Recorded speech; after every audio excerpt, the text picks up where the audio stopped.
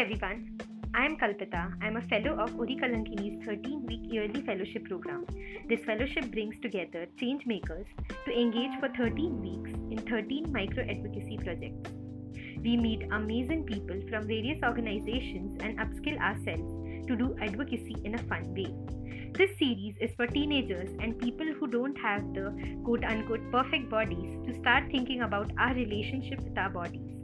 We speak about what's not generally spoken, and we certainly give you a lot of questions. Thank you so much, Anuradha, for joining us. I'd start with the first question. Can you tell us a little about yourself? I am basically from Bangalore. I've been doing theatre for 25 years now. I basically do acting. I'm basically an actress, but have tried my hands a bit in direction. But I like devising work. That's where I am. So I've always had two professions. One is theatre. The other is organization development. So my bread comes from theatre and butter and vegetables come from organization development. So yeah. So can you tell us about the little theatre initiative that you have? What made you start first of all the Big Fat Company? The idea of Big Fat Company sort of emerged in my mind in 2008 when I was working doing organization development there. So I attended one meeting with a particular human resource manager for a company, and we were talking about facilitation of a particular program. And the person told me that, Anu, he loves the kind of content that you come up with, but these all are middle-aged managers, and all of them are men. And would it be okay if you design the content and we have a pretty looking facilitator? So, so that's when I came back home. I was thinking, what made him say that? Of course, it did hurt, if somebody calls you not pretty enough. But the question was much larger in terms of what are they looking at? Are they looking at training their employees, or are they looking at entertainment of some pretty face coming and talking to them? And even if they are, and if he feels that it's a pretty looking so-called stereotypical female who stand and talk and the receiving of the content will be better, then why is it? And then it went on to, because for me, any session that I facilitate is like a performance, because I use similar tools and techniques, and for me it is performance. So then I drew parallel lines to my theatre career, and I said, has it happened to me there? Or is it only a corporate thing? I just realized that when I was 19 years old, I played the role of a grandmother of an 80-year-old. And everybody would say that. But over a period of time, constantly only such roles would come my way.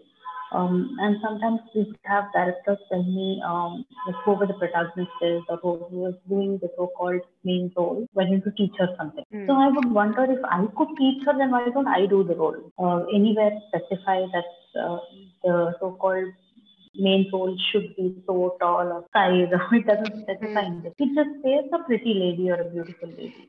Then what is it that makes people think somebody is prettier than the other? Till then, it didn't occur to me. Till 2008, when this came up in the corporate world, when I started drawing parallels. And the answer that I thought of at that time found was that the aesthetics of beauty, especially of body and beauty, is something which is built as a construct through various factors in our life.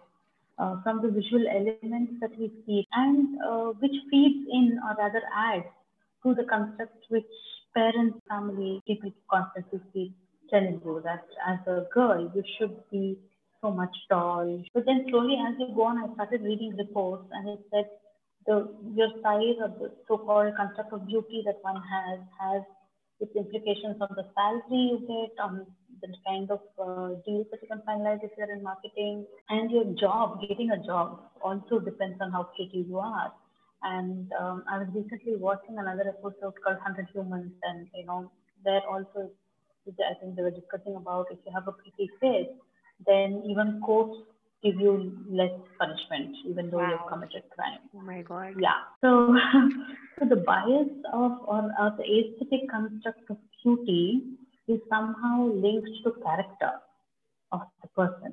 Such a pretty face can't do something like this. And we all talk about inner beauty and all that, but all that remains only on paper. So when I quit my corporate job in 2015 and I was at home for some time and I wanted to start something and I wanted to do theater full time. That was when I started thinking more about what do I do about this because this bothers me and I'm sure it bothers a lot of other people. It's not about being fat, it is also about being too short, being too hairy, having a big nose, small nose, big ears, color your skin color, to everything. So there is not one person on this planet who is the perfect human being. And what is that perfection that somebody idealizes? Nobody knows. Then I said, okay, theater is something that I want to do. And through theater, how do I break this construct? How do I break the construct of aesthetics of body? So in the meantime, there's also in theater what happens is there was a trend in theater of physical theater, and I would go to watch a lot of the so-called physical theater. And it would be really slim, very flexible actors who, probably like, I mean, most of them could touch their feet to their nose kind of a thing. And so it's predominantly flexibility at work through the body, which was good to see, very graceful and all that. But then is that what one defines as grace? As theatre, whom we are inclusive to so many other kinds of things which we claim, are we inclusive of bodies? Was my question. And that is when Big Fat Company became more a concrete idea of saying that if body is my tool that I perform and people come and they experience a performance through my body, then I should be able to give them varieties of bodies because they are also varieties of bodies which come. And how do I break that aesthetic, the construct of, to a large extent, the patriarchal mindset of what beauty is? That's how that company came into it. Wow, that's such a concrete idea to, I mean, really, like, wow, thank you so much for sharing that journey.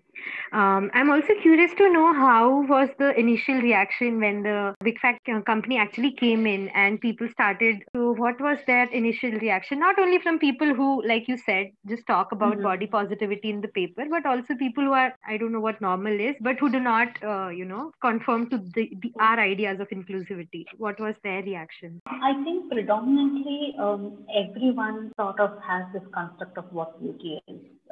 I would include myself too, because we've grown up in that environment. So for me, myself, to break it, and even now it's every day a challenge to break that construct among myself, with myself, basically it's everyday questioning. So when we announced for Big Fat Company and we announced for actors,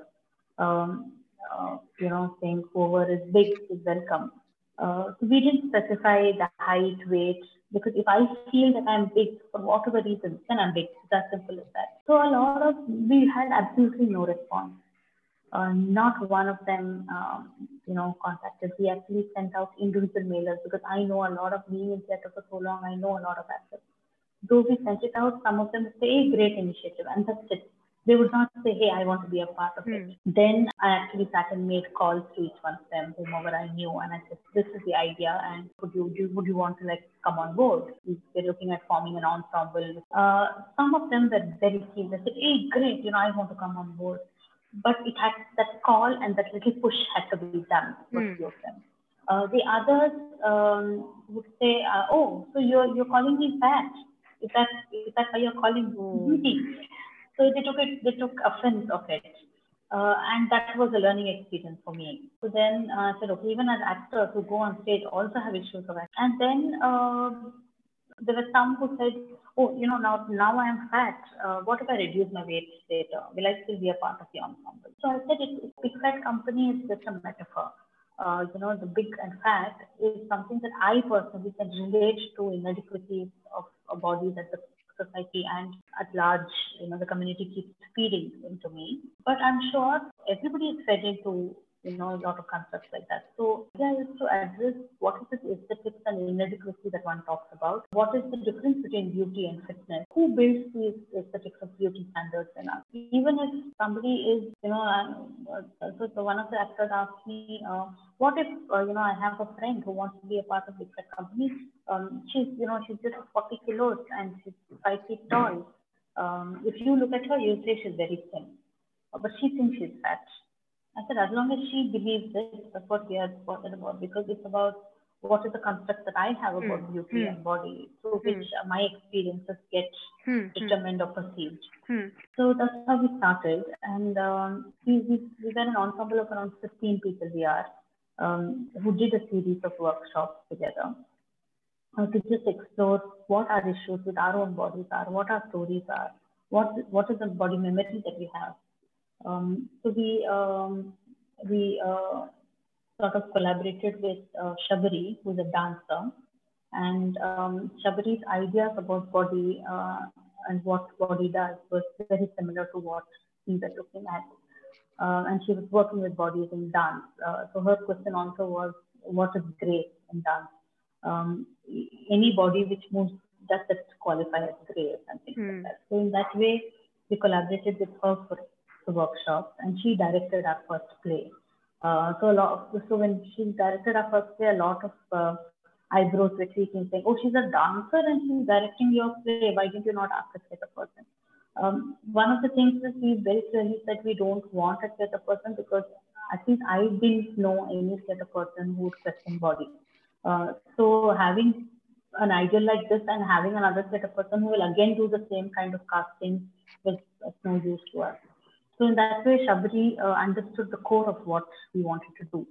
So our first production was called Head to Head.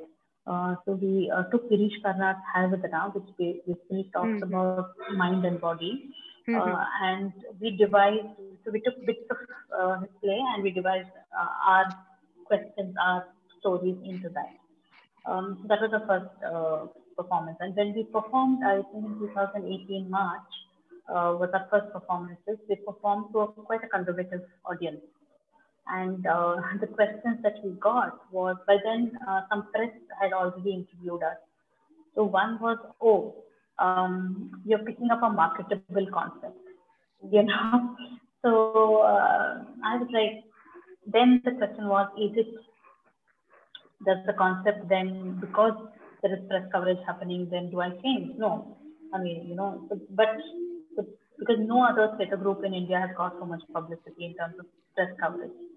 So there were a lot of eyebrows kept raising around that. Then a few people who saw our play, they came and said, "Oh, it's very physical," and I was uncomfortable with it. Because for them to see big bodies move in a way which they are not used to seeing, was something that they couldn't digest.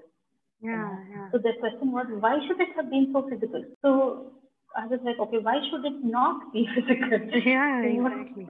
Yeah, you know, so they felt that was slightly difficult.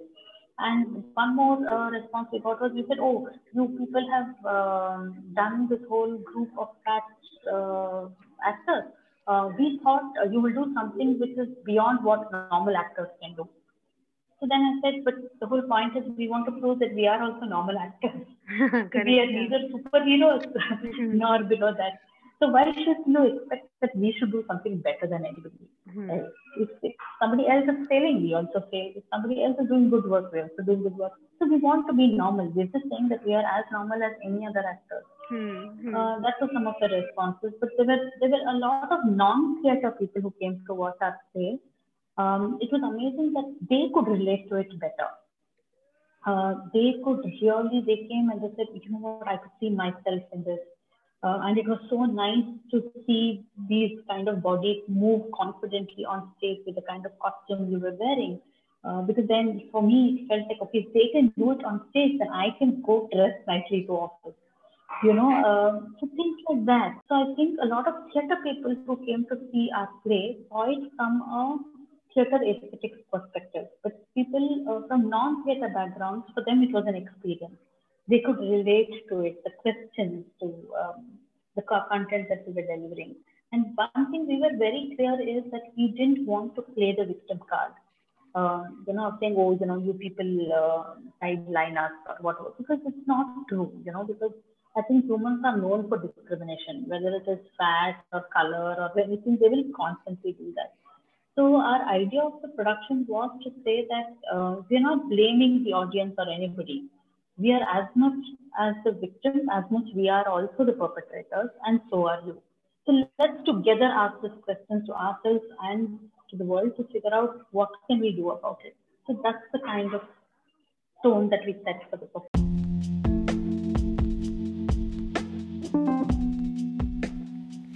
Hope this episode gave you a lot to think about, agree or disagree, but for sure, some material to think and ponder. Please do check out other episodes of this series and also other awesome series on our channel Uri Kalankini in all major podcasting platforms.